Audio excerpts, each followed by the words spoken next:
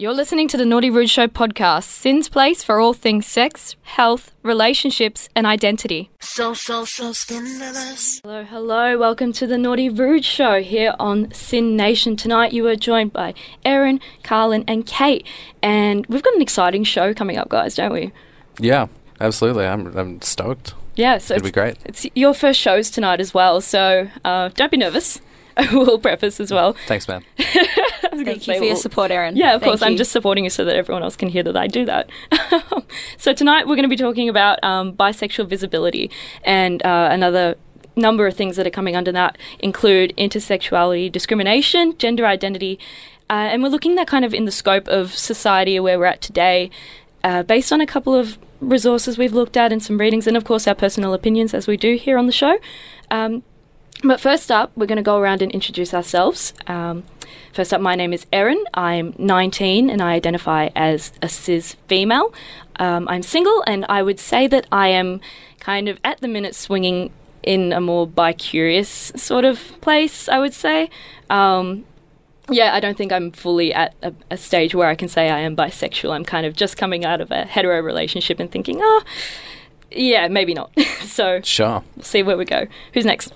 Hi, so I'm Kate. I'm 23 and I am a cis female, and I identify as mostly straight, and I am very, very single.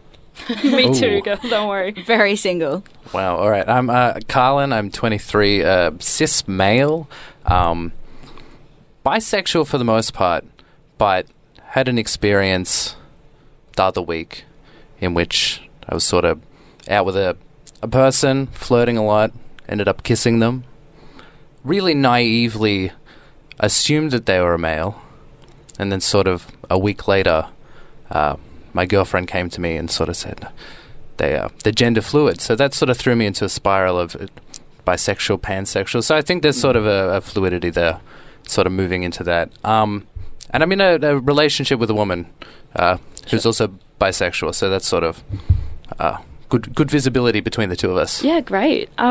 That's something really important as well that I should preface as well with Naughty Rude. We are young people talking about sexuality for young people, so, you know, we're all kind of exploring here and we're all kind of learning as we go. Yeah, and we'd love to hear what you have to say. If there's anything you'd love to bring to the table and talk about tonight, we'd love to hear it. You can send us a question at thenaughtyrudeshow.tumblr.com/ask, and you can have a chat to us on Twitter as well, at Naughty Rude, and keep up. We'll be posting like articles and stuff throughout the week, throughout the day rather, that we talk about, and you can follow along. First up, let's go to a song, guys. Let's play... What have I got first up? I've got Girls, Girls, Boys by Panic at the Disco. Rock and roll. Why not? Let's play it. You are listening to The Naughty Rude Show here on Sin Nation. You are listening to The Naughty Rude Show here on Sin Nation. You're with Erin, Carlin, and Kate tonight. That song was Girls, Girls, Boys by Panic at the Disco. And tonight we're talking all things bisexual visibility. And to start off, we're kind of going to intro into what that actually means. So briefly, we're just going to talk in our own personal opinions. Obviously, this is prefaced that it is our personal opinions and it's based on our personal experiences and any readings we might have done, etc. What does bisexuality mean to you guys, I guess? And also, for those listening, if you'd like to input in this conversation, by all means, head to the Tumblr, thenaughtyrudeshow.tumblr.com/ask, or hit us up on Twitter at naughtyrude. Back to you guys. What do you guys think of bisexuality? What does it mean to you? Sure, Kate, do you want to, as a mostly straight woman, as you said, how do you feel?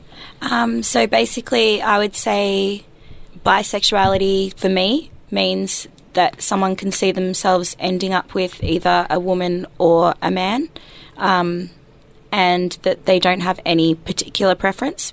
But by the same token, obviously people would have more of a preference as to what way they will probably lean or end up seeing themselves, who they see themselves being within the future. In the long run. Yeah, so I think that's really important. So when people ask me what my sexual orientation is, that's why I identify as mostly straight, because I see myself ending up primarily with a man, and that's not to do with anything else. I'm definitely sexually attracted to females as well, but that's just how I wouldn't feel comfortable classifying myself personally as bisexual.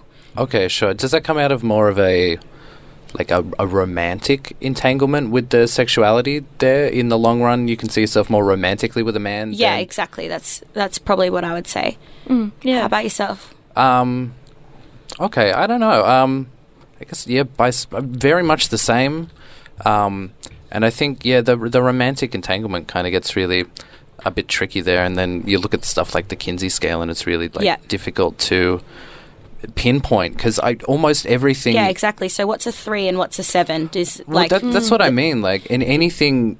What's between, the scope? Yeah, if I'm a 3, does that mean I'm bisexual? If I'm a 7, does that mean I'm bisexual? If I'm a 10, does that mean I'm, purely heterosexual? Yeah, sure. And so I think that's really interesting when it comes into bisexual visibility because for the most part, a lot of people that identify as being bisexual don't even really know or aren't what's the difference between bisexuality and bi curiosity?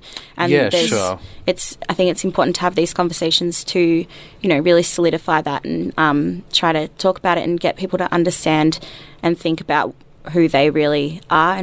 But by the same token, you don't have to label anything. No, exactly. But sure.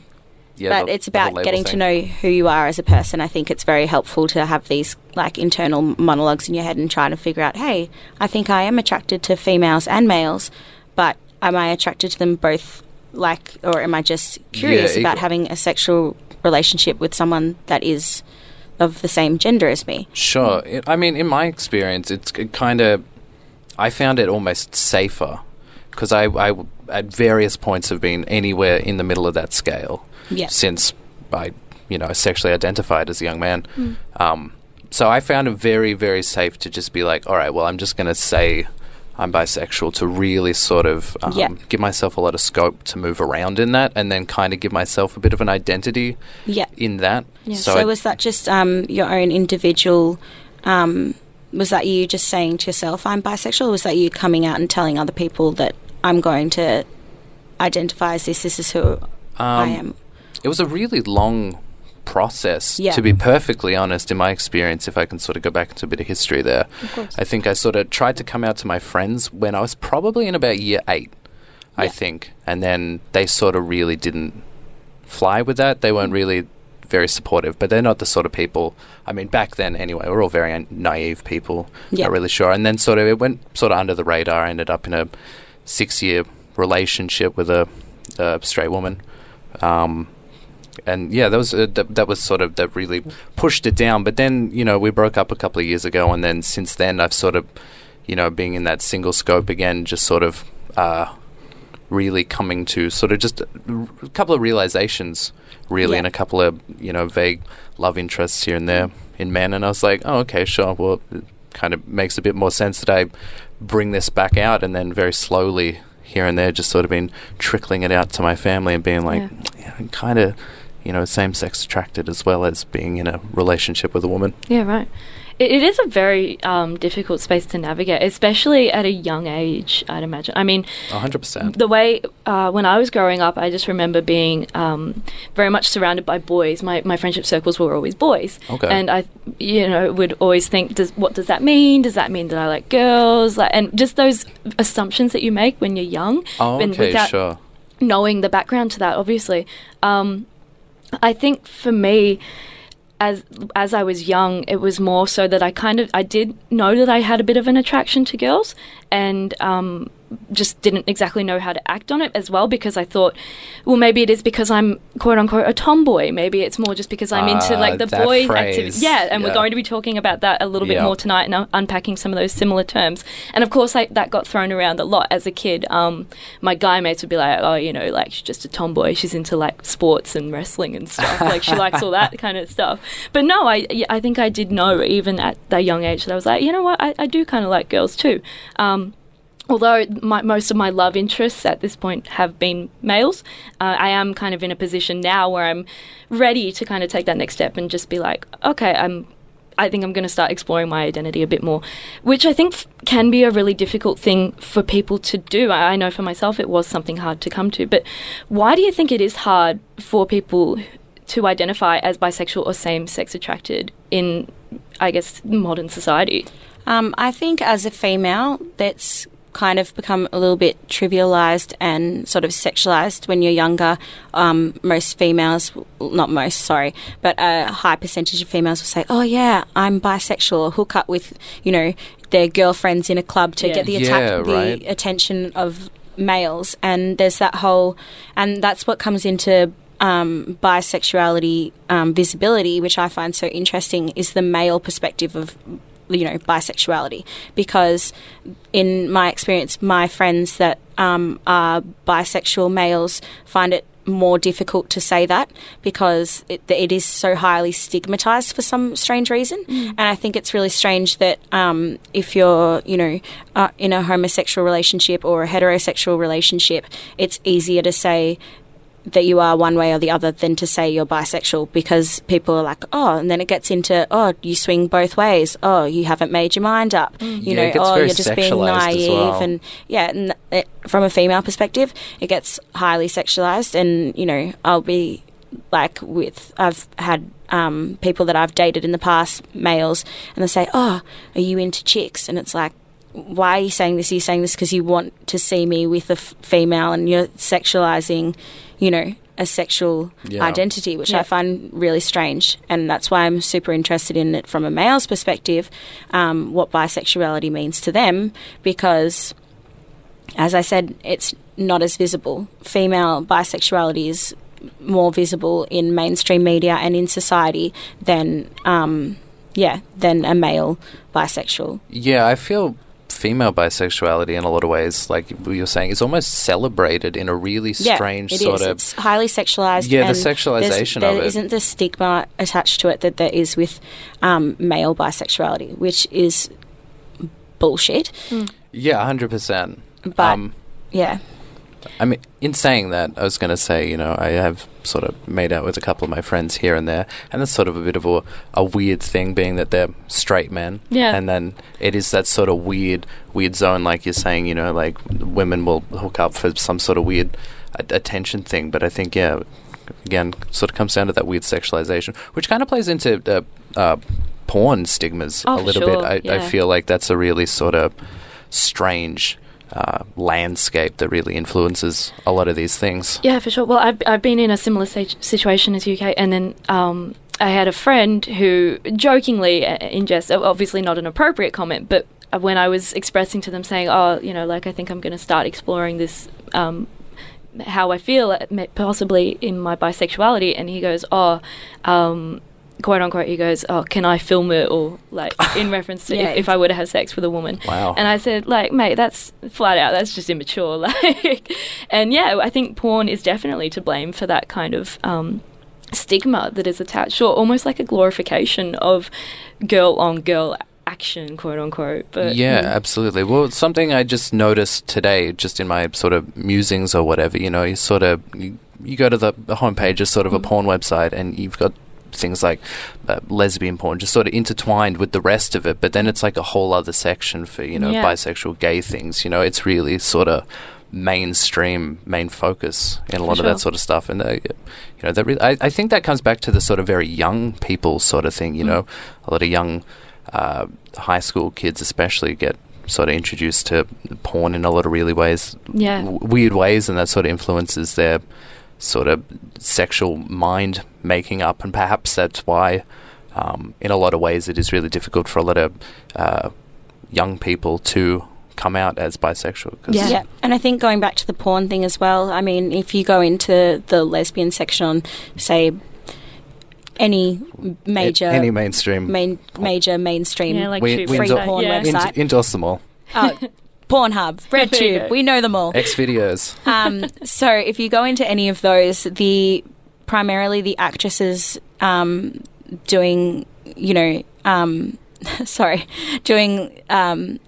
lesbian videos are mostly straight females, and it comes into they're doing that for work because it's so highly glorified, and that's where the money is, and it's just really interesting. And then so people get this kind of idea of lesbians being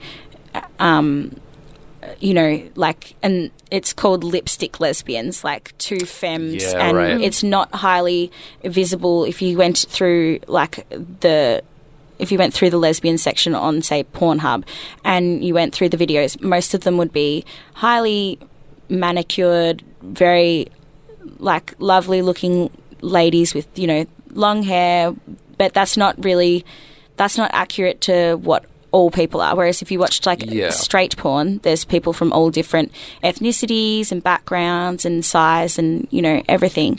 Whereas if you go into, that's what I find really hilarious about lesbian porn, is because it's not an accurate representation, because most of these actresses aren't, and that's what it comes into, as you said, girl on girl action.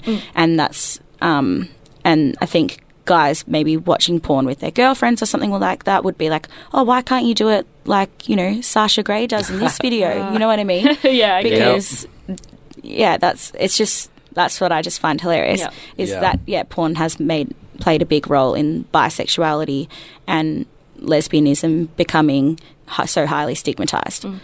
Yeah, 100%. We talked about it a little bit earlier at the start of that conversation as well, navigating that space on the Kinsey scale and kind of figuring out where you sit in the space of the sexual spectrum, the sexuality spectrum. We're going to talk about that more on the other side of the break.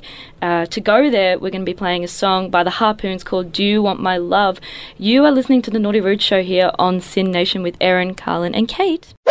Welcome back to the Naughty Rude Show here on Sin Nation. You're with Erin, Carlin and Kate tonight, and we just hit you with the trifecta there. You had Do You Want My Love from the Harpoons, you had Hard as Nails by Pregnancy, and Thunder Thighs from Miss Eves.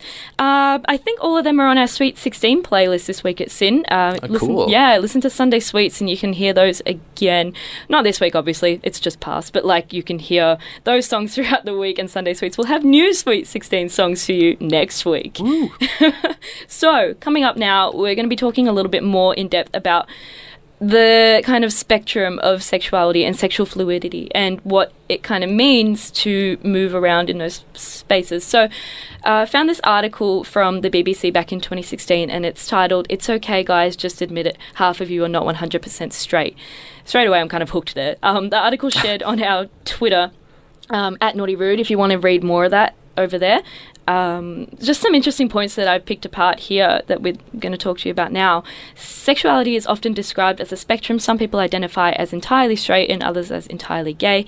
However, many people lie somewhere in that sizable grey area between the two, and it seems that more young people than ever are realising they are in that number. Not identifying as bisexual, nor identifying as 100% hetero either. Interesting, especially prefacing the idea of young people coming to this realisation is kind of the point that sticks out at me. What do you guys think about that statement? Yeah, it's a really interesting statement overall. Just sort of reflecting on that. And kind of raises a question if there is sort of a need for more terms. I know we've got terms like pansexual and homosexual, and you know, there's a lot of those sorts of things. I think what it kind of says to me as well is that more and more now, and probably even more so in 2017 compared to a year's progress. Every year is another step, isn't it? When there's just more options for young people to say, okay, this is kind of where I fall into the spectrum, and it becomes a place where there's increasingly somewhere of comfort for someone now to lie within their gender identity or their sexuality. Further, in a recent study from this article, when asked to place themselves on a sexuality scale, of the 18 to 25-year-olds participating, 1 in 2 chose something other than 100% heterosexual. This figure contrasted vastly from the rest of the general UK population, of which 72 identify as exclusively heterosexual. In short, this study would suggest young people are feeling less and less straight. Or more and more sort of able to talk about it. I think, yeah, that's probably what I would have inferred from that as well. Yeah, you know, I think the generation before the generation above us kind of was really a bit sort of institutionalized in sort of being a bit oppressive, I feel. Not everybody, obviously. There was a lot of really cool people sort of speaking out. But, I feel like every generation sort of opens the pathway for more and more people to just be like, you know, this is something that I can openly sort of discuss. I think it's also just a matter of education as well. More now, I think, do we question the way that we're brought up and the things that we're informed about gender as we grow up. And we've spoken about this before on Naughty Rude as well, in this sense, in terms of things like fairy tales, how fairy tales teach girls how to behave, and just kind of the basic gender norms that are instilled in young people from a very young age. And it's like a performance aspect, performing gender. We're taught... That's a good point, yeah. Yeah, sure, we're absolutely. kind of taught the roles to play when it comes to gender. And more so now, as you say, Carlin, there's more of a ability and a freedom to come out and say, maybe I don't exactly fall into this category of what a girl is or what a boy does. Moving on from that point, we had this discussion earlier about what it means to be a tomboy, quote unquote, is an example of a term that kind of sets you apart from, example, in my personal experience, being a girl who was a little bit into guy things, what stereotypical guy things, what guys do, what the boys do. So first up, I guess, what does that word say to you, like tomboy? What is it? I know that you said it doesn't sit right with you, Carl. No, it doesn't. It's just sort of a bit of a stigmatizing, I guess, like unnecessarily stigmatizing. And possibly young people feel it's a way to sort of identify themselves and maybe give themselves a bit of direction. But I think ultimately, as sort of gender norms fall off, terms like tomboy are really becoming sort of outdated, but it's sort of hard to... They seem weirdly sort of passed through the folklore of young people, and it's sort of a term that kind of just gets passed down and passed down and passed down, and it's one of those things that I feel is sort of hard to steer away from a little bit, I feel. Yeah, for sure. And that sort of comes with the education. A point that I sort of just thought of recently is the very sort of cis, heteronormative, like sex ed that's taught in a lot of schools. Yeah. I know that, all the sexual education I received in high school was so heteronormative, and like that was really... that really didn't give a lot of space for anything else. Yeah, and sure. Yeah. I went to a Catholic school. Oh, wow. So, sure. Yeah.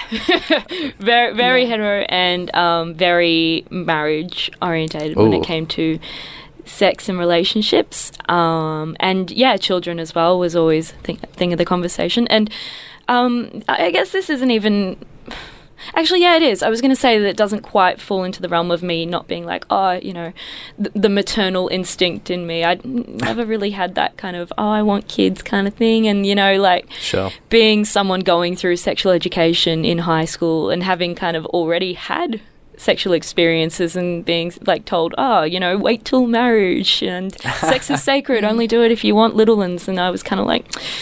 I don't want that, and I don't kind of want to get married at this point in time, obviously, either. As a young teenager, not right now. Yeah, not right now, but also looking ahead, it's not something that I want. But who knows? That could always change. But keep an open mind. For quite some time, it's always been something that I've just been like, not really fussed, and being like kind of like, I don't really want kids. It's kind of like, do I conform to that motherly stereotype? Am I a good woman because I don't want to have kids at this point in time? Like, it raises a whole bunch of questions, I think. Sure. Do what you want, though. Yeah. I feel, I have, friends of my parents that never had kids, but are happily married in that sort of regard. Yeah. I've got cousins that are not married but have kids. So, there's a wide spectrum over there. And I think people are sort of getting more and more okay with different sorts of parenting. Families as well. Yeah, families, absolutely. Families of, now looking at families is extremely different to looking at families, say, 20 to 30 years ago. Now there are IVF children, there's, adoption, there's, people that are looking, after other people's children, which are now their children, so guardians and that sort of realm. So I think the whole family discussion is very interesting, and I think it's just a bit of a shame that young females feel that if they don't have... that they're being told that if they don't have a maternal instinct that they're not so much a woman, or that, it plays into a part of, oh, you need, as you said, at a Catholic school, you know, sex is for having children, and once you're married and once you're in a capable, loving relationship, and that's not the world we're looking at today. Yeah, as I said, we're looking at different families, we're looking at different people, we're looking at different visibilities. So it's very interesting. That's a whole nother topic that can be for another show. But yeah, just sex education in schools is a very interesting topic. Yeah, massive. Go back to that article just quickly as well. Got a segment here from Dr. Jane Ward, who's the author of Not Gay. Told Nick Arnold, who wrote this article for the BBC, straight people have these socially acceptable alibis in order to explain same-sex sexual behaviour. The alibis that are available to men are different to the ones available to women, and are consistent with the way we think about masculinity and femininity. Again, kind of going back to those roles of masculine and feminine, but also another interesting point there, same-sex relationships and people saying, I'm not of a bisexual or of a same-sex attracted identification. Yeah. Interesting idea. Like, what do you guys think? It is. And I think, again, sort of ties back into that possible romantic ties into all of this. I remember reading an article that sort of spoke of men in this instance that I was reading about sort of kind of not fully accepting almost that it's a same-sex experience because there's no romantic link, and they sort of have a very sort of intertwined view of that, you know, sexual and the romantic is sort of one and the same, and if there's not both of those things, it's kind of neither of those things almost, and so they sort of justify that, again, sort of same-sex experiences by being like, well, there's no romantic ties here, it's purely sexualized, and in a weird sort of masturbatory, like almost a human dildo. I read, I think that was a quote in the article, and that was sort of like a living sex thing that you could interact with, rather than necessarily an experience with another person and sort of identifying it that way. Oh, it just as you say that, it sounds really detached. Just from what... Yeah. It just sounds like a really detached idea from something that is like... I guess that we here at Naughty Rude perceive as an acceptable and like a positive reality, you know, like that sort of interaction. And I can understand how people turn away from that because there is that stigma, and you have like your phrases and your words that make it colloquial and it's a bit of a joke. Like, for example, no homo is kind of like a thing that goes alongside that and puts those sort of relationships as a joke. It's a very problematic term. Yeah. That I find. I get kind of offended when people say, no homo, bro, like, no homo. Yeah, all the time, right? You know, it's like, why hug not their mate and say, oh, but yeah, no homo. Yeah. It's like... Why not let it be a little homo? That's kind of fine. It's totally fine. Or... maybe not sexualize your experience with your mates as, you know, giving someone a hug is making it homo. Like, exactly. You hug your parents, right? Yeah. Like, you know? Yeah. Doesn't need to be a... It's extremely problematic. I'm touching you. This is definitely not sexual. Okay, sure. I think it just comes back to like guys will be guys kind of thing, and that's just so not okay. Boys will be boys. Boys will be boys. The lads. Yeah, the lads, you know. Yeah, like, the boys. Yes, the boys. Oh, good Lord. Oh, man. I think that's a good place to leave that topic there, and we might come back to it later on as well. We're going to be answering some of your questions on the other side of the song break, so if you've got any, send us a question at thenaughtyrude.tumblr.com/ask. We're going to play a song for you now by Electric Six, and it's called Gay Bar. Yeah. Cracking tune. One of my favourite all-time songs. Awesome. Glad to hear that. You are listening to The Naughty Rude Show here on Sin Nation. You're listening to The Naughty Rude Show here on Sin Nation. That song was Gay Bar by Electric Six. What a tune! It's a cracker. You're here with Erin, Carlin and Kate tonight, and we're answering your questions right now on the Tumblr, so if you've got any, send them to us at thenaughtyrudeShow.tumblr.com/ask. Let's start with... Okay, here's a good one. How do I remain friends with my crush who shows no interest when it hurts to see her with someone else? Ooh. That sucks, first up. Yeah. I'm sorry that you're in that position. It's a very crappy position to be in, and I think we've all been there. With someone we like is unavailable, and it's really hard to just kind of turn off your feelings for someone. When Story you like someone. of my life. Yeah. I guess it depends how severe the feelings are. I guess I in guess a lot of ways. True. Maybe in that really sort of lame, if you love it, let it go. And it'll come back to you, maybe, if it's meant to be. Well, cliches have a purpose. I mean, they're still It's around true. for a reason, so they must be Or useful. even absence makes the heart grow fonder. That's a tough one, though. Ooh. Maybe see if they come back, let them go, and if they come back. But I think, in all seriousness, the way to handle that situation would be, well, I obviously don't know if you've made your feelings clear, if there's been any interactions between the two of you, if he knows, if she knows that you're crushing on her. But that's I a good think point. because that does change it a little bit. But I think just remaining friends and just showing that you are there for them is very important. If they look like they're having a tough time, or just go up to them and say, "Hey, you okay?" Which also lets them know that you do care about them and you are interested in them, but without becoming too over the top. And I think if you see them with someone else, I think it's just important to just realise that, I don't know, as I said, I don't know your situation, but when you see someone with someone else, that it does really, really hurt a lot of the time. But just make sure that they're actually a good suited person for your crush.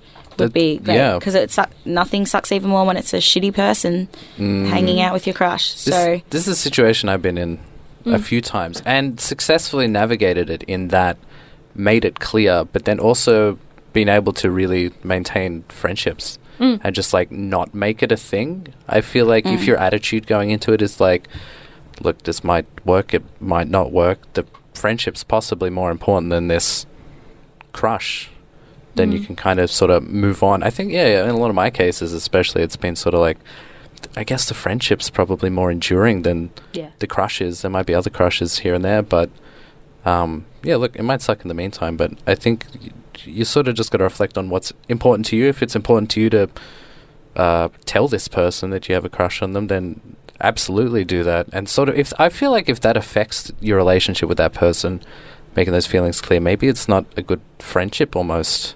You know what I mean? Not to talk shit about your friendship, but no, but you're right. I mean, you might not have an option if you decide to put yourself out on the line. I guess sometimes it might be their option and how they respond to you. They might be like, they don't want to continue the friendship, knowing that you have those feelings, and that sucks. But if you're brave enough to put yourself out there on the line and accept what comes from that, I guess you'll learn, maybe the hard way, but you will find out one way or another, like, if this person is a valuable friend to you. And I guess if it goes to shit, like, it's only up from there. Like, there will be other experiences, and you will get through this one. To be a bit binary about it, ultimately, it's either going to work or it's not going to work. Yeah.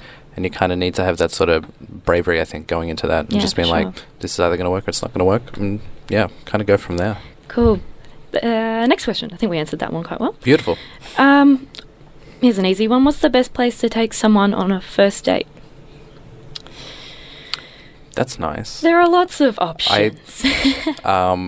The first date I went on with my girlfriend, we'd sort of talked a bit. I met her at my show, 1700. Yeah, right. Another Sin show. Yeah, love 1700. Get around 1700. They're awesome. Absolutely. We start again tomorrow. If anybody's interested. Yeah, we kick on. But yeah, we sort of talked about a bunch of stuff, and she had a friend that was vegan. I'm vegan as well, and sort of we just chatted about that a bit, and I was like, hey, you should just take me to one of these vegan places that you keep telling me about. And sort of, it was just a nice little, like, why don't you show me something that I would really appreciate? Yeah, cool. Almost. Sort of common interests. Like absolutely common interests. Like, just look for anything you can kind of share and value in that way. Yeah, cool. I guess some good options if you don't know the person very well. Maybe you're meeting up for the first time, like at a bar is a good place to go. Yeah. If you're of age. there's always like ice cream. I know ice cream's like a really cliche Or thing. froyo. Froyo is a good It's thing. That's a very bit more popular. 2017, isn't it? I know my brother's had some successful first dates at the museum. Free for concession. Ooh. If you guys Yeah. are concession, the Melbourne Museum. There are a lot of, I think, just keep your finger on the pulse and look at like cool events that are coming up. So I saw that there was a silent disco at the aquarium, and Ooh. I was like, God damn it. Like, I'm so pissed off that I'm not interested in anyone at the moment that I could take them to here for a date, because I think that would be such a cool date. Having headphones on, listening to music, Yeah, dancing with fishes all around you. I was going to say just quickly that dancing's a great first date. If you've got that Yeah. courage to just be like, I'm just going to cut some shapes in front just of you. cut, sick, shake your can on the dance floor, Exactly. boys and And girls. if you can get around each other dancing, man, then that's like, meant to Yeah. be. Yeah, you found the one. Exactly. It'll work out, man. That's awesome. One more question before we go to another break. This is a funny one. I don't know if it's... I don't know if we'll make anything from this, but I would love to read it out on air. Have you ever sexted your mum by mistake, and has she replied? No. No. No is the short. Not that I have accidentally sexted her and she didn't reply. I just have not accidentally done that. Yeah. I've accidentally sexted, like, friends before. Like, yeah, like the wrong chat box is open. Yeah. And I'll just be like... Had it... Those are my tits. Yeah. Yeah. Yeah. No. Sure. Yeah, definitely. How did that turn out? that's- Oh, happened to me. thankfully it was like, okay, it's happened like once or twice, and thankfully they're like close mates who are pretty chill. Like my friends are pretty like low key. Yeah, all right, that's cool. Yeah. You do you. Yeah, you do you, man. Like, do you want me to forward it to them, kind of deal? Like, I'll pass it on for you, like a messenger owl. See, a lot of my friends now have started to take nudes and send them to me to say, do I look okay in this? Oh, Is to this, approve is this them. okay to send to my new Tinder fling?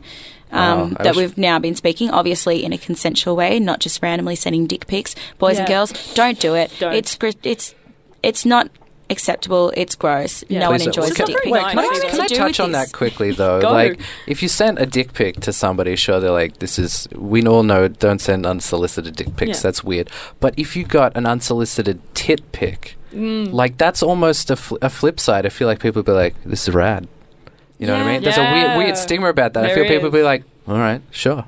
That's true. that's quite That cool. is very true. But I think that's just because most people wouldn't have the guts to do that. But That's true, yeah. But why not? Like, yeah, true. I feel like if I was to send pictures again, someone would have to explicitly say, hey, what are you doing? Like, would you mind sending me a photo? It would have to be someone that I've spoken to for a little while. It can't just be someone that I've just gotten some random dude's number off bloody Tinder, or Yeah. someone's just messaging me. I think it's, for me, I think, nudes are very personal. Sure. And I think, it's just hilarious when my friends send them to me and say, is this okay? Do you think this one looks good? Or that's do you great. like this angle a little bit better? Because I'm doing appreciate- the I wish my friends duo. were like Me that. too. God My damn. friend sent me one the other day. I'm doing the duo mirror shot, so I'm trying to get my bum into it, but also take it from into a mirror. But there's a mirror in the background as well, so you can kind of see my bum. Is this Oh, is this wow, a cool yeah. angle? Like, is this too artistic?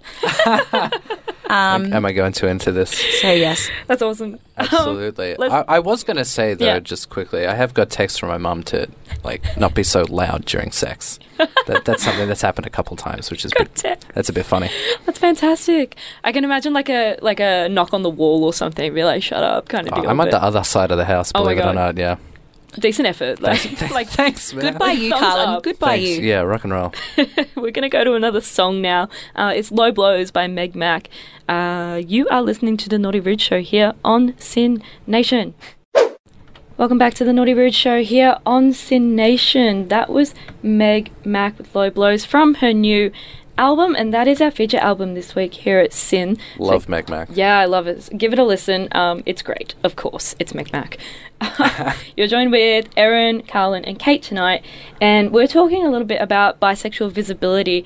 And at the minute, we are segueing into a bit of discussion around intersexuality discrimination. So we're going to be talking about some interesting stuff. First up, we're going to play you a little clip from Joy from 2016, and this was recorded in Bi Visibility Week, and it features James from Bisexual Alliance with hosts Anthony and Ruby, and they're talking about bisexual issues, what it means to be bisexual, inclusion, and the different discussion groups available. So if you want to hear more of that, we'll give you the link on the other side of this.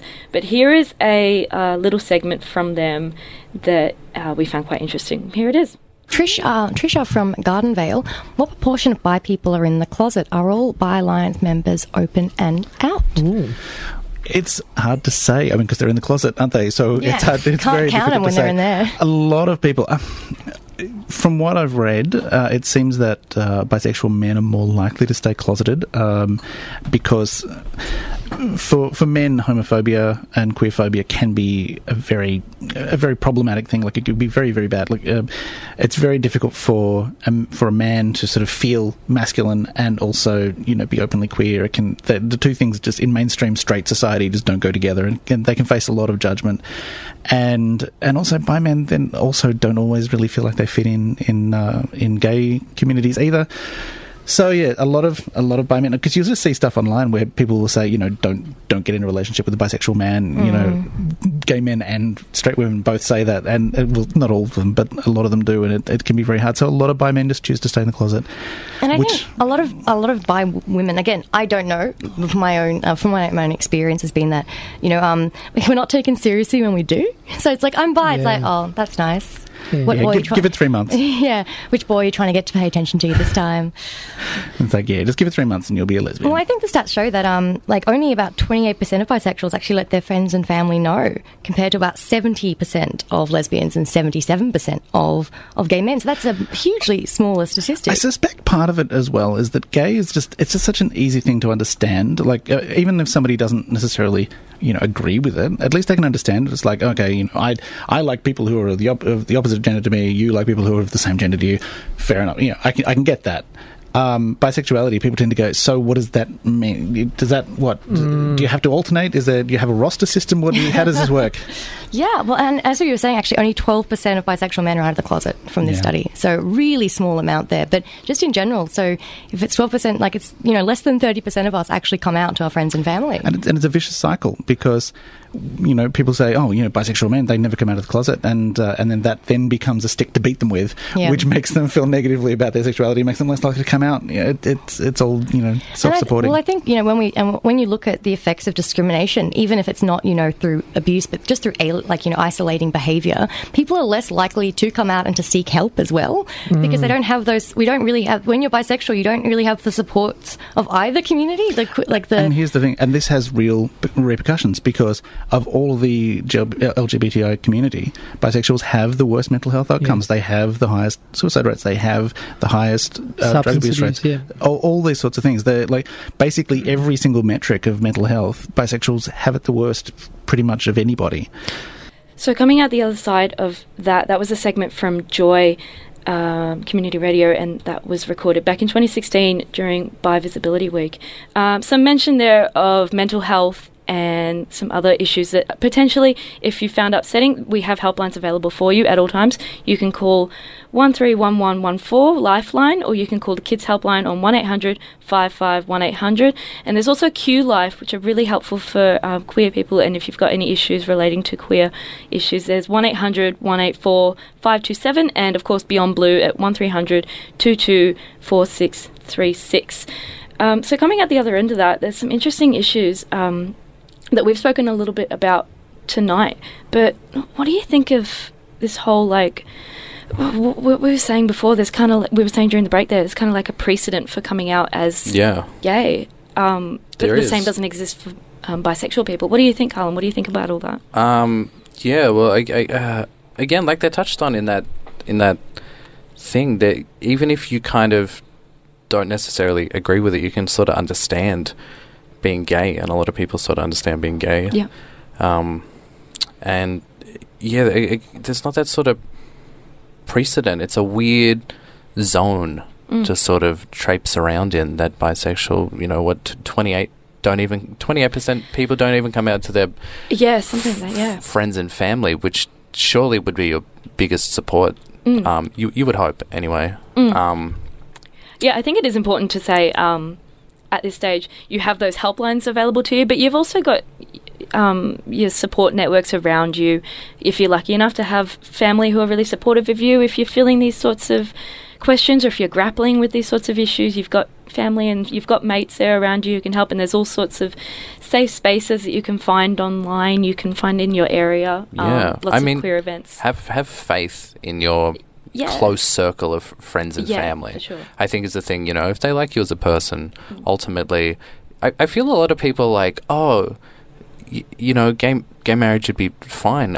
I know gay people and they're totally reasonable. They should be allowed to get married, and it's that sort of coming to know people that identify as that. And I feel like, again, that's sort of a strong reason why, I mean, look, you don't have to come out, but I feel like it's a strong case to come out, because then more people know people that identify as that, and they're like, I've got mates that are this whole variety of different things, and they sort of definitely open up a precedent and open up a space for that to sort of happen. For sure. There was a point there that we spoke about a little bit before as well, how there was like this, the girl in it, Ruby, mentioned if she were to come out to her friends and say, I'm bisexual, someone would respond and say, what boy are you trying to impress now? Yeah. And it's a really unfortunate situation, but unfortunately it can be true. I mean, there can be whether it's a lack of understanding or it does come from a place of malice, and there is a discrimination in there. Have you experienced that at all, Callan? Have you ever been in a position where you felt that someone who should understand where you're coming from in your circle, maybe perhaps in the queer community, has kind of been like, well, they didn't understand where you were coming from or where you were sitting? Do you mean just as a bisexual male, I guess? Yeah, as a bisexual male, have you experienced that? I guess I'll tell you a little story. Yeah, kind sure. of a little bit. I was in a relationship for a very long time with a girl out of high school. Was this the 6-year relationship that we're was talking about? Yep, 6-year-long relationship. So if you've got questions about really long-term relationships, feel free to send them in, guys. But that was difficult because in a lot of that period where I was trying to actively identify myself as a bisexual male, I was getting a lot of... In the person that I was, sort of, I guess, in love with at the time, and sort of was my confidant in a lot of ways, and I tried to express a lot of things, because as you do in high school, you just need that sort of closeness, someone to talk about. I copped a lot of repercussion from her and her family constantly being like, you sure Carlin's not gay? Are you sure he's not, like, a lot of weird slurs in that way? And I'm like, yeah, right. I'm trying to confide this really personal thing and trying to find the space for myself, but you're just really, like, actively being like, well, surely that just means you're gay then, like, why are you in this relationship with me? It became a very strange sort of really difficult space to work when you're like, well, this is the closest person to me and they're really not allowing me to talk about this. So in going back to that, I have like an anecdote to share as well. So a friend of mine met this guy out a few months ago, and we were all hanging out and having a great time, and she was like, oh my God, like, Jesus Christ, he is so hot. And she was like really vibing him. He was vibing her. And they ended up becoming friends, and they were talking for a little bit, had a few little cheeky pashes here and there. But then, all these other girls that we were with were like, oh, is he gay? He seems a little bit gay. Like, he's pretty gay. Is he not gay? And she's just like, I don't know, like, he's hot. We're pashing. Like, it's cool. Yeah. And then he must have told her and said, look, I'm actually bisexual. And it kind of threw her a little bit for some reason. Oh. Why, like, it shouldn't have. But she decided, I don't think, like, I could really go there. I don't think I could see myself being with a bisexual guy or dating one, because, I mean...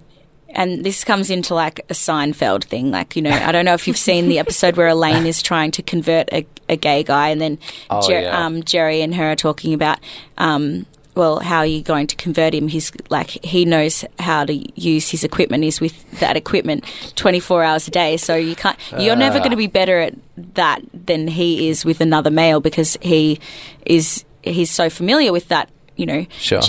Whatever.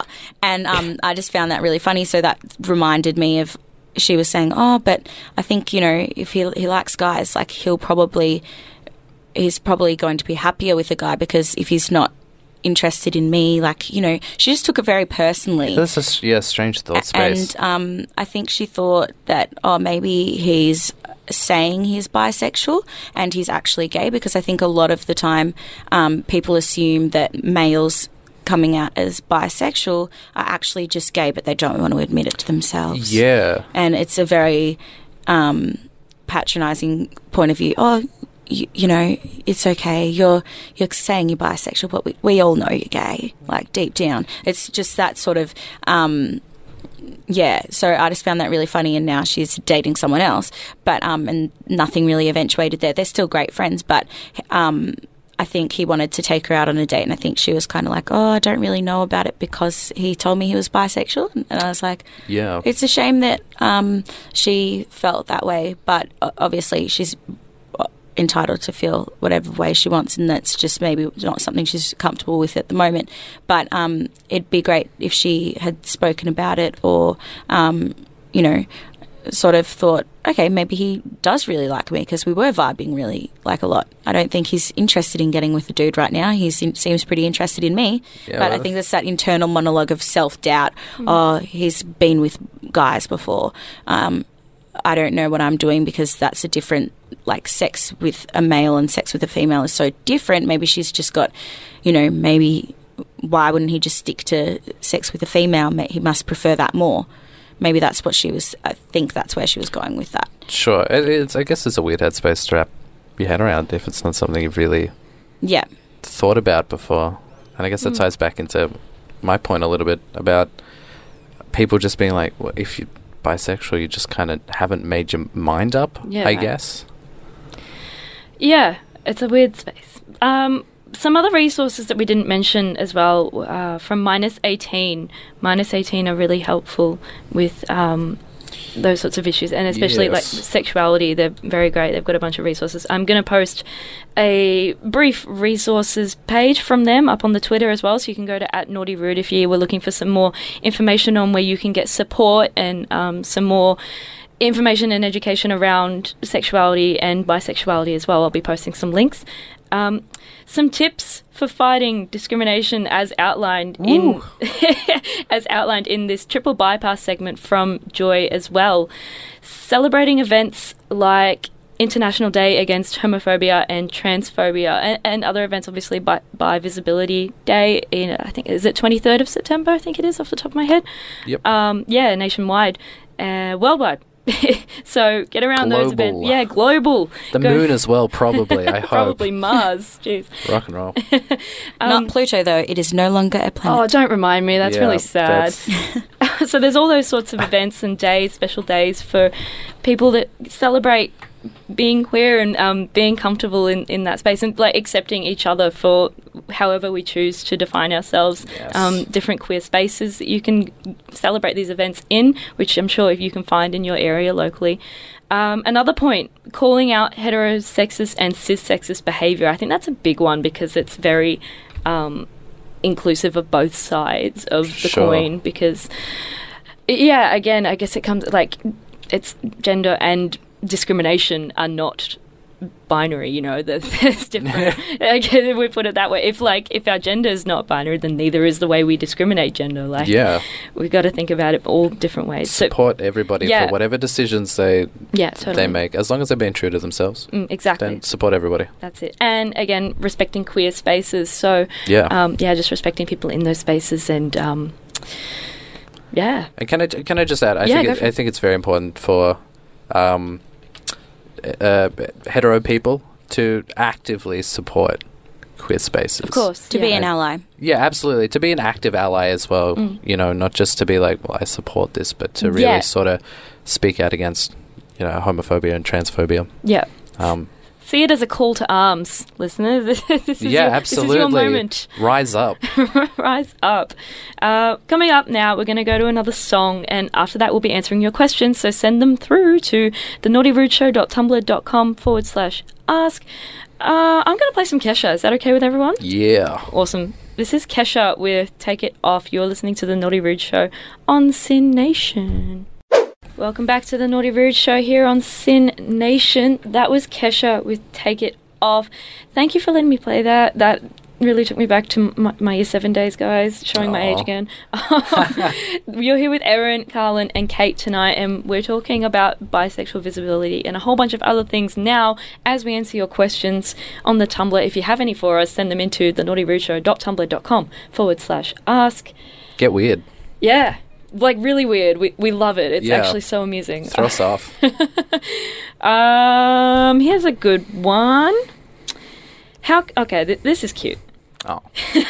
How can I be a better friend to those close to me? It's a nice little relationship sentiment there. Oh, bless your cotton socks, honey. Yeah. That's such a good question. It made me feel very warm and fuzzy inside. Yeah, right. So I think the most important thing for me and how I would identify myself as a good friend is just showing you care and just going out of your way. You might be busy, but messaging someone and saying, hey, how's your day going? And things like that. Because I think a lot of, friends kind of drop off and, I'm very busy. Sorry, I didn't message you for, 2 weeks or something like that. I think it's just important to, just do social maintenance and check how people are going. Yeah, just make sure nobody's ever isolated. Yeah. Just giving them a dialogue with anybody at any time to make sure they don't sort of just fall off into their own sort of weird headspace, I guess. That's when it gets, exactly. dangerous and upsetting. And I think that's pretty much basically all you need to do to be a good friend, really, in my opinion, is to show you care, ask how someone's going, identify, signs as well. Hey, they look really, really happy recently and they look like they're glowing. Give them a compliment, say, hey, mate, you look like you're doing really well. Yeah, engage in that. And that's what I think as well. Also, making sure your friends are safe. I try to do this a lot with my friends is when, you go out. I think it's very hard when you go out with your friends to a nightclub or out to a bar or even at a house party and you're doing your own thing, maybe drinking or having social interactions, and then you kind of lose your friends for a little bit, even at a music festival. Just making sure you go and spend the time looking for your friend for at least, don't have to go out of your way too much, maybe for 5 minutes and just, hey, are they still here? Hey, have you seen, X, Y, and Z, are they still here? What's going on? And then if someone is a bit just make sure that they where they're going. And are you going to this person's house? Yeah, cool.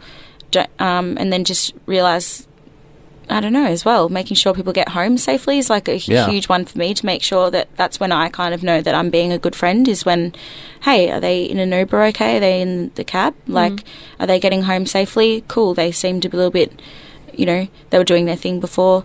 I think, that's an important thing, is basically, as I said, looking after your friends, making sure they're okay, and just, asking them how they're going. Yep, checking up.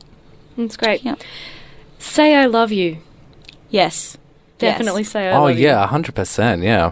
There's no shame in saying I love you to a mate. So, one of my friends, actually, interestingly enough, he's a graphic designer, and he started this movement recently, and it's called Tell Your Friends You Love Them. Yeah, wow. And so they've printed tote bags and T-shirts and things like that. Ooh. I'm not here to plug them. I'm just saying it's such a it's such a great just such a great initiative to have, that it's kind of taps into the whole "Are You Okay" day, and but on a more guerrilla level, going out there and say, "Tell your friends you love them."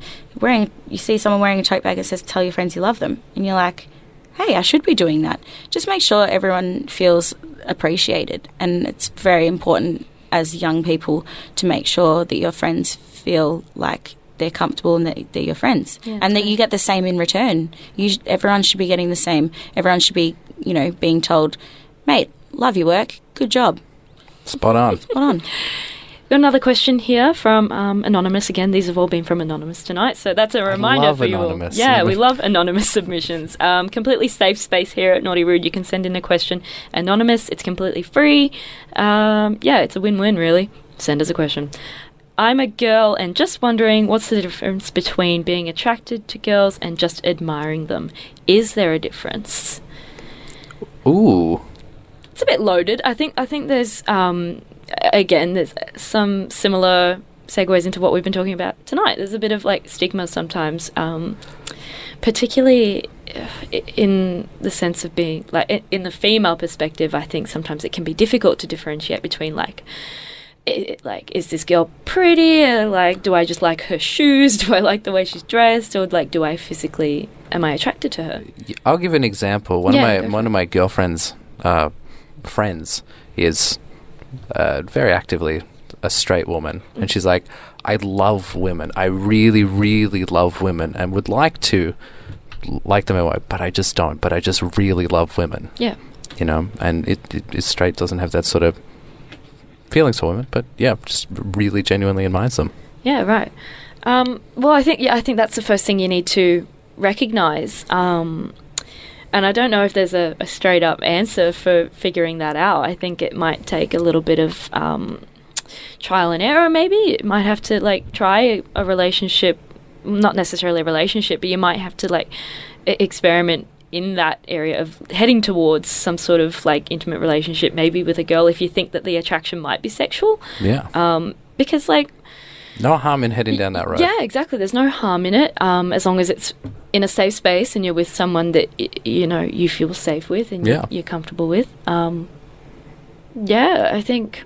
I mean, this question almost touches on a little bit of feminism, I think, and just empowerment. You're just like, I just love women. Yeah. They're just rock and roll, amazing people, right. and like I can support that.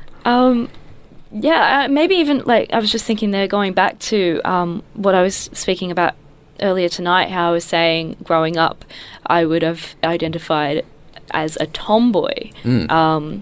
This was definitely a question that I had all the time growing up, being like, oh, you know, like, do I just think girls look nice? Do I think they're pretty? Do I see like a future with a woman? Am I sexually attracted to a woman?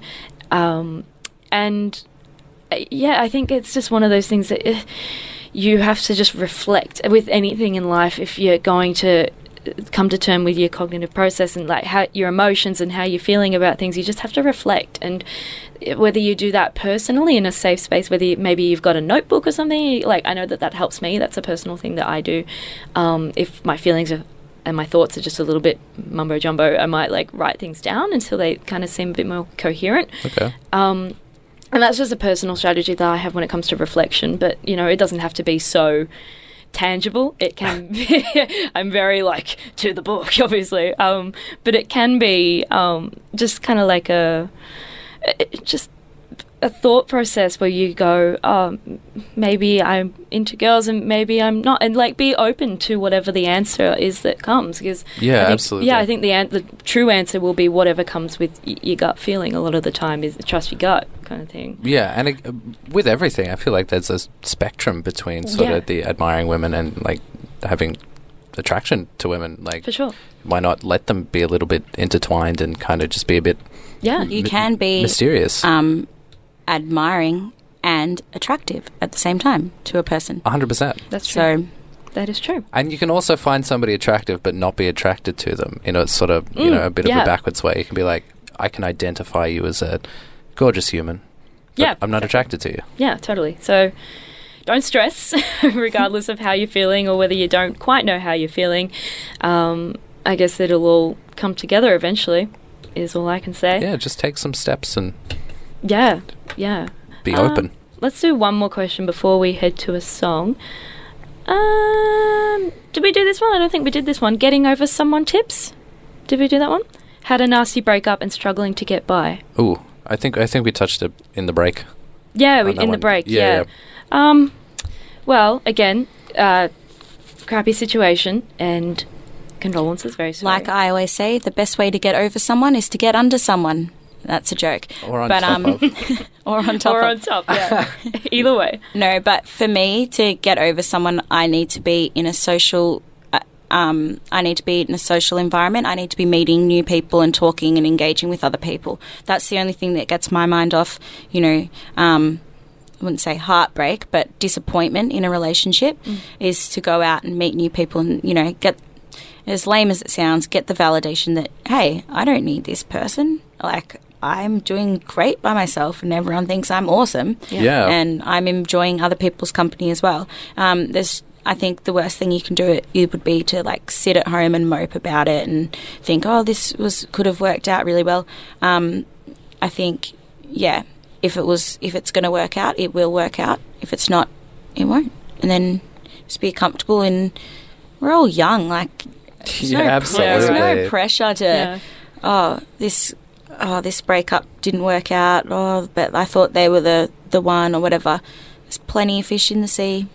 That's what they always say. That doesn't always seem like there is, but 100%. Yeah, there's so many fish. And I know a lot of relationships can kind of take you away from a lot of other stuff as well. Yeah. Friends, etc. You know, it can be a bit isolating in a weird way, I guess, when you get really involved in some of those deeper things. And I think it's just sort of important to reconnect. Yeah, definitely. With sort of things that you were really a part of before that happened, and just be like, oh, okay, so this is what things were like beforehand, and that it was okay then, so it'll be fine now. I think another getting over someone tip would be to make sure that you have space, and if you're thinking about messaging someone, if you're thinking about messaging them, which might be inappropriate, if you've decided I need a week where I'm just doing me, you know, you do you, and then you get tempted to message them. Maybe a tip I do actually a lot when I get tempted to message people I shouldn't do, I actually delete their number in my phone, and also delete the messages because you can see the number and the previous messages, so you're not going through and scrolling through. Oh, remember this time that he or she said this to me and that was really sweet, and remember this time we were having an argument, and so you don't look through all of that bullshit. And then if they choose to message you, then you will know when that miscellaneous number comes up, and you'll know that that's them. And that's just a safe thing to do, is to, you know, step back and give yourself a little bit of space. That's a tip that I use. Yeah, it's important to have that clarity, like, because you're in that space where you are upset and you might be, hurting a bit, and you might not be thinking as you would normally if you weren't in such a difficult situation. So, it's kind of important as well, I found in some of my cases, that to not reflect on being like, this was such a good time and we were so connected then and this, but like to be able to isolate that and be like, okay, that was great then, and that was fine, they were good experiences, sure, but ultimately that's not what it ended up in, but not necessarily not throwing away all of those positive experiences that you had with this person, because it helps you grow as a person, I guess, but being able to isolate that from what it was. Yeah, for sure. Like, treasure the memories, but, you know, you've got this whole future ahead of you. Yeah, you can make new exactly. memories. It'll always be a part of you, but, like, absolutely move on. And just, like, the next step. Yeah, moving on. That's what it's all about. Absolutely. I guess maybe if you are in a difficult situation and you're feeling like you do need a little bit of extra help, if you're feeling extra low, there are resources available to you. In particular, we've got some helplines available. There's Lifeline on 131114. We've got Kids Helpline on 1800 55 1800. Beyond Blue on 1300 22 4636. And we've also got Q Live 1800 184 527. And with that, I think we'll go to another song. Ooh, what do we got? Let's go with For Good with Remy featuring Sampa the Great. Love it. One of my faves of the year, Aussie stuff. I love saw Remy at the Community Cup. That was I was also there. Rock and roll, yeah, that was great. The Pete Tempel was amazing. Spider Bait as well. Spider Bait. Oh, what a close. Awesome. We're going to play that for you now. Talk about this more. We'll have a little bit of a fan moment here during the break, but enjoy this track. There's a little bit of cussing in it, but I'm sure you won't mind. It is late night. You're listening to the Naughty Rude Show here on Sin Nation. Welcome back to the Naughty Rude Show here on Sin Nation. That was Remy featuring Sampa the Great with For Good, and a little outro there because it's the album version, you know? Got to rep the album. Great album. So tasty. Devils and Demons. It's such a sexy, good record. Sexy. Yeah, very sexy. And this is also the Naughty Rude Show, so things do get quite steamy in here. This is Erin, Callan and Kate joining you tonight. And we are going to talk a little bit more in depth now about gender identity. So we've been talking about bisexual visibility and some other issues throughout the evening. We've also been answering your questions at thenaughtyrudeShow.tumblr.com/ask. So if you've got any more for us and we can answer them at the end of the show, by all means, send them through. To start off, I'm going to play you a little segment from a TED Talk, and it's from author. His name is Sam Killerman, and it's on understanding the complexities of gender. And the first part that I want to play for you is just a little segment where he outlines how the best way to define gender, essentially, and understanding gender. So here it is for you now. The easiest way to understand gender is to break it into 3 distinct pieces. 1, gender identity, which is who you in your head know yourself to be. More on this in a bit. 2, gender expression, the ways you present gender through your actions, dress, and demeanor.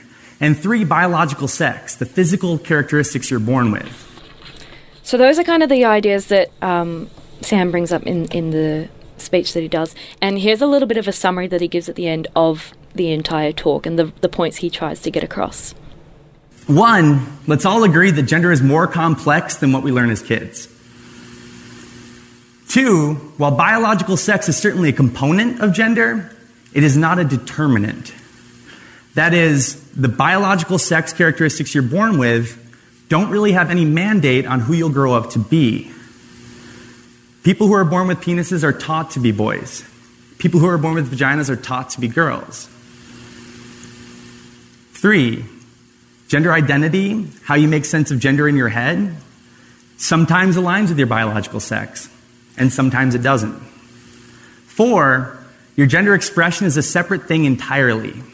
It's how you present gender to the world, and sometimes it aligns with your biological sex and your gender identity, and a lot of times it doesn't. So that there was Sam Killerman on his TED Talk on understanding the complexities of gender, and some really interesting points he raises there about how society has kind of shifted in the way that we view gender in recent years. Yeah. Any thoughts, guys? First up, about like just some of the basic ideas that come through. I mean, like, we want to go into this discussion and say, should we as a society keep considering that this breadth of gender identity is going to continue growing? Or, I mean, we could play devil's advocate and we can debate, should we decide to drop the idea of gender identity completely? I mean, yeah, we can look at it on both sides. What do you guys think? I mean, on a personal level, I'm this opinion only. Yeah, sure. But so in favour of dropping gender, full stop. I mean, really, it doesn't. I mean, sure, if that aligns with your biology, but I feel like that's really not indicative of identity in any way. It is really, like, it's complicated, and listening to that TED Talk for the first time as well, in full, which I'll post the link to on our Twitter as well, at Naughty Rude, there's a lot going on, and I can imagine for a first-time listener, and as a first-time listener, it was a lot to get your head around in terms of, like, what defines gender, and, like, there was a lot of conversation about how we're not binary in any way. We're, like, taught from a young age that there's male and female, and, like, because you're taught that, you have to kind of, like, think backwards and go, oh, hang on, is this...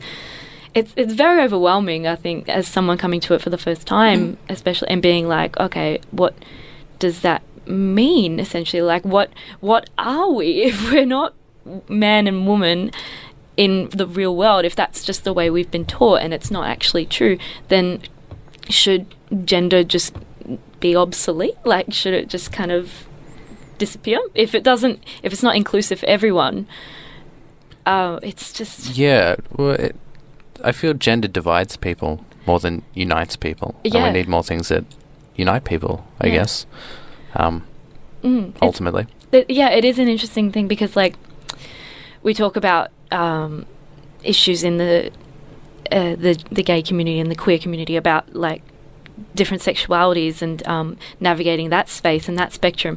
And then we talk about gender, which we know can be two very different things. So I can imagine, like, getting your head around that is very difficult because I agree that gender doesn't play a huge role in society, and it is more oppressive than inclusive.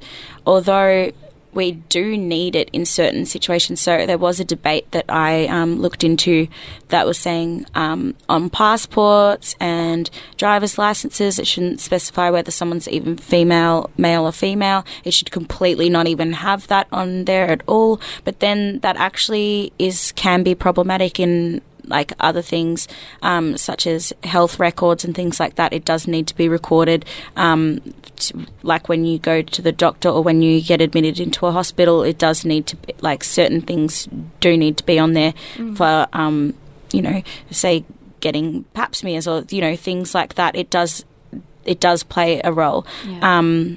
Which is on a biological level. Oh, on a biological level, of course. But that's just the part of the debate I found interesting, was people would like, oh, we should scratch it completely. And as I say, this is opinion only. I think that was really great, and I was like, oh, why is it even on our passports? It's not relevant. We should cut that out. But then I was thinking, oh, actually, the counter argument is that it can be useful in some situations.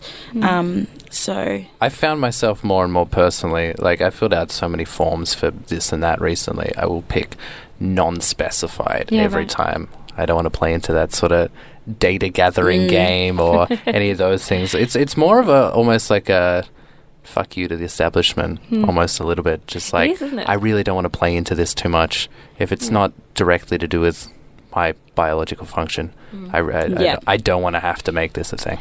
So do you think then that might actually be the key? And even like Sam touches that in the TED Talk, separating those three components that he lists, like gender identity, what you believe you are in your mind, and then like your biological disposition, and the third one, which is escaping me at this point in time, but making sure that there's kind of like a knowledge and an awareness that they're very different things sometimes? Or does that further complicate things? I mean, a little both, I guess. I thought those points were laid out really super clearly. Yeah. But I think, what was the first point again? So the first one, I think he spoke about how you feel in your mind. Yeah, so that would be gender identity is how you feel, yeah. Yeah, do you... I mean, I guess people do feel that way, but is that sort of programmed from early age, or is that something you just feel, you know what I mean? Predisposition? Yeah, and is it something that you need to feel? Is it something you can just be like, it doesn't really... I don't think I've ever really... Oh, no, that's a lie. I was going to say I don't think I've ever really felt my gender and, thought, hey, like, my mood is I'm a female. Sure. Do you know what I mean? But then there are times when I'm like, oh, it's just such a hard, like, construct to get around, and I think it's very difficult for me as someone that is cisgender to talk about, because I don't really have an authority on it. But I am super fascinated, and I have... We all have friends that have, are non-binary. So I think, it's about being an ally and trying to understand what gender identity really does look like and how it feels. Yeah, sure. And, I think it's really important. On that point as well of being an ally, and I guess we could talk then about representation in the wider community of sexuality and gender in the form of gay icons. Yes. Yeah, I mean, we have a lot of that, and those kind of the first image that people see when we're talking about gender identity and sexual diversity. We see people in pop culture and mainstream media as, I guess, what this should look like, or maybe they're advocates for opening up the avenues for discussion about these sorts of things. We've got Ariana Grande listed here as one. Carlin, did you want to elaborate on that one? Yeah, this sort of popped up recently, I think. I'm not quite sure. No, it was in reference to RuPaul's Drag Race. Oh, sure. I believe she probably featured quite heavily on that show. She was on one episode, she was a guest judge, and then I think they've also do lip sync battles at the end of every RuPaul's Drag Race, which I'm sure a lot of our listeners are familiar with, and they have featured a few Ariana Grande songs. Someone also impersonated Ariana Grande. They have this thing called the Snatch Game, and everyone impersonates a celebrity that they identify with and thinks funny, and someone also so she is very prominent in the gay community, which wasn't something that I had actually realised until recently. Yeah, and I mean, who doesn't love Ariana Grande, really? She's great. Incredible. She's but it's sort of been interesting because Billboard sort of talked about how she's a gay icon, but sort of a lot of people, she's come under fire because she's not on the sort of LGBTQI plus spectrum. She identifies as a straight woman, and it's sort of, I guess, raises the question: can straight people be gay icons? I guess. Well, I mean, isn't Kylie Minogue, Barbara Streisand, like, are they not straight females as well? Like, what we've been saying all night is that everyone kind of needs to, that word again, be an ally. And regardless of where you sit on the spectrum, we should all kind of just be supporting each other for what we are and supporting our mates and looking after our mates. And, like, I think the same goes for, icons in this realm. Like, it shouldn't really matter where they sit, but if they're advocating for the rights of those people and they're creating a conversation in a positive way, it should be fine. Yeah, absolutely. I think it's important that everybody has a voice in absolutely being an ally, and no matter where you fit on that spectrum or out of that spectrum, wherever you fit. Yeah, for sure. Just being an ally is key.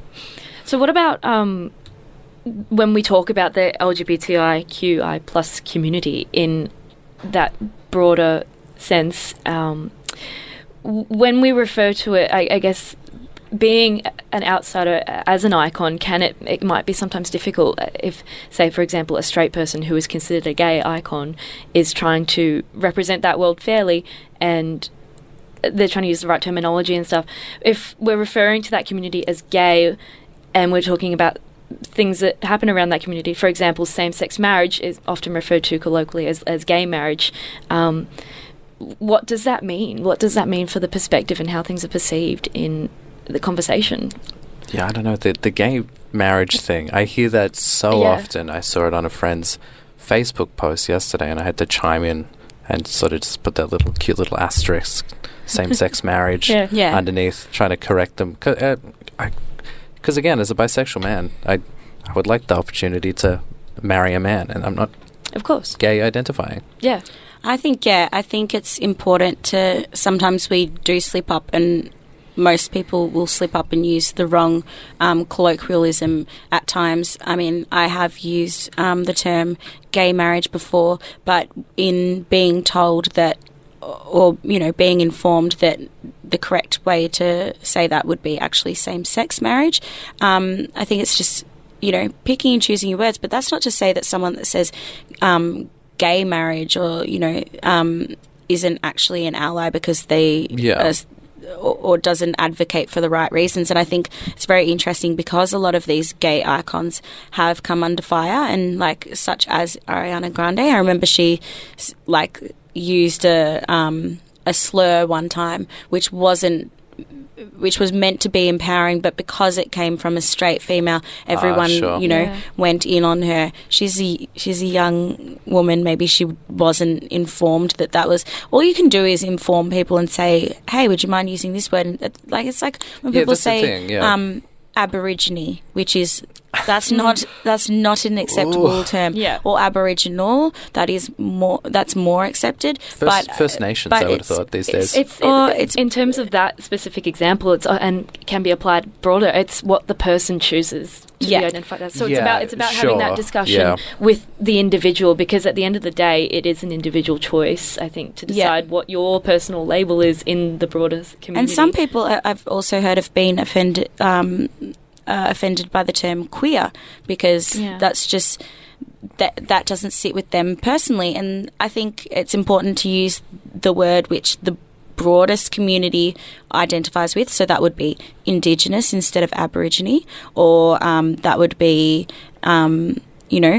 same-sex marriage instead of gay marriage, or marriage equality, equality as well. That's as you said, using queer now actually reaches a broad spectrum of people, and most people would say that that's the accepted word to use in a lot of situations. So I think it's important to do use those words, but if you're told this doesn't sit well with me, I would prefer this term or this. As I said, it's all labels, and it can all be bullshit, but it's a sensitivity thing, and it is important because it does make people feel isolated and excluded if the wrong brackets are used. And that's the thing that I found funny, that people were coming, Ariana Grande was actually getting slammed because she had used the wrong colloquialism, and that wasn't coming from a place of hatred, but everyone, oh, how dare she, but she's still done amazing things advocating for, she's still raised a lot more money than, for marriage equality or something like that than, Joe Blogg sitting on Twitter saying, how dare she use that, incorrect. Joe Blogg. 100%. Yeah. I had a massive conversation with my mum the other day, sort of just discussing with her the importance of the word queer these days is sort of a better catch-all. And she was sort of coming at it from the perspective of her generation just having a really negative connotation to the word queer, sure. as like peculiar, strange sort of odd. angle for it. Yeah. And I was saying, well, these days it's kind of a much more accepted sort of blanket term, if you will. It's a blanket term, your mileage may vary, but we're here, we're queer. Yeah, exactly. Like, I find it empowering personally as somebody who identifies on that spectrum. Queer is like I love that word. It's just, cool. Q words are the best. It's about having the conversation, I think, at the end of the day. And whether it's we're talking about gender, whether we're talking about sexuality, it's important to just kind of be aware.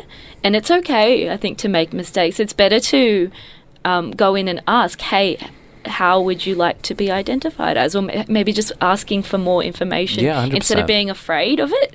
Because I think when we're afraid of it, that's when it slips under the radar. And then we have issues like this invisibility of people, and it's when people start to feel excluded in the community because they're not being spoken to rather than spoken about. It's just the same as anything. Like, you wouldn't speak to someone about how they feel, you'd have the conversation with them about how they're doing or whatever. So I think just don't be afraid to stuff up at the end of the day is kind of like key tips, and just because you're being sincere. You're being sincere. You're genuinely reaching out. You want to know more. And I think that's the key to having this equality amongst all of us, is if we just keep talking to each other, make it a conversation, because it's a work in progress, I think, equality. And that's the thing. At this point in time, it always will be to some degree. Yeah. For sure. Keep going back and forward, and change will come if we just, be tolerant and understanding and willing to learn and open. All the key positive vibes going on here. And I think it's important as a queer person just to be really open to people asking you questions. Yeah, sure. And, if they're interested, then giving them as much information as you can and just trying to educate them a little bit. Yeah, definitely. If that's what they're genuinely seeking from you. Because it's, the best way to tell people is just to be empowered yourself and be like, well, here's kind of some things about me and of course the community. We have one question that's come through, actually. We might answer that because... Is it great? It's a good one, given that it has just come through. We might answer it. Before we wrap up. Sure. Let's answer this question. My girlfriend and I struggle to deal with conflict at times. We lose patience in each other quickly due to poor communication. Most of the time I empathise, but recently I have begun to care less about her point of view. Is this a sign we should break up? Yes.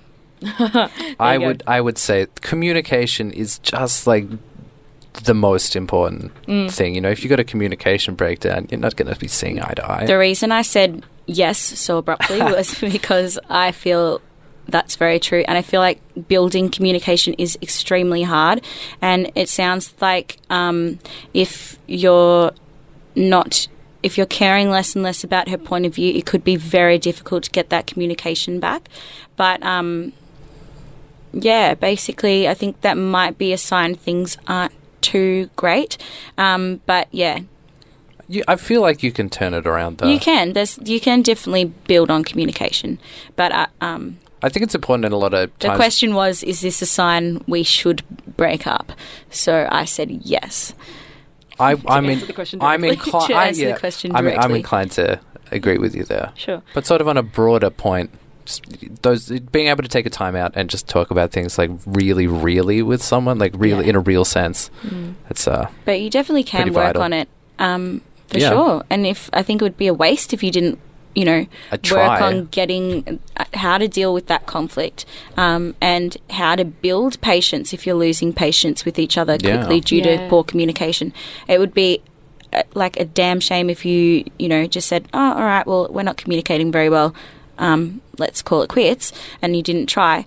And, just give it a few weeks, a few months, whatever your, time period is. It doesn't have to be too stringent, and just figure out, and then once it doesn't feel like it's going to get better, then yeah. I think resilience is one of the best qualities you can have in yourself and in a relationship. If you can keep coming back from conflict, because conflict's a totally natural human response in any situation. So yeah, and all relationships have ups and downs, and I find even with my friends, I get, sometimes I care less and less about their points of view, and I get sick of them, and I'm like, God, I don't think you even understand what you're saying. I'm just so sick of listening to the same bullshit all the time.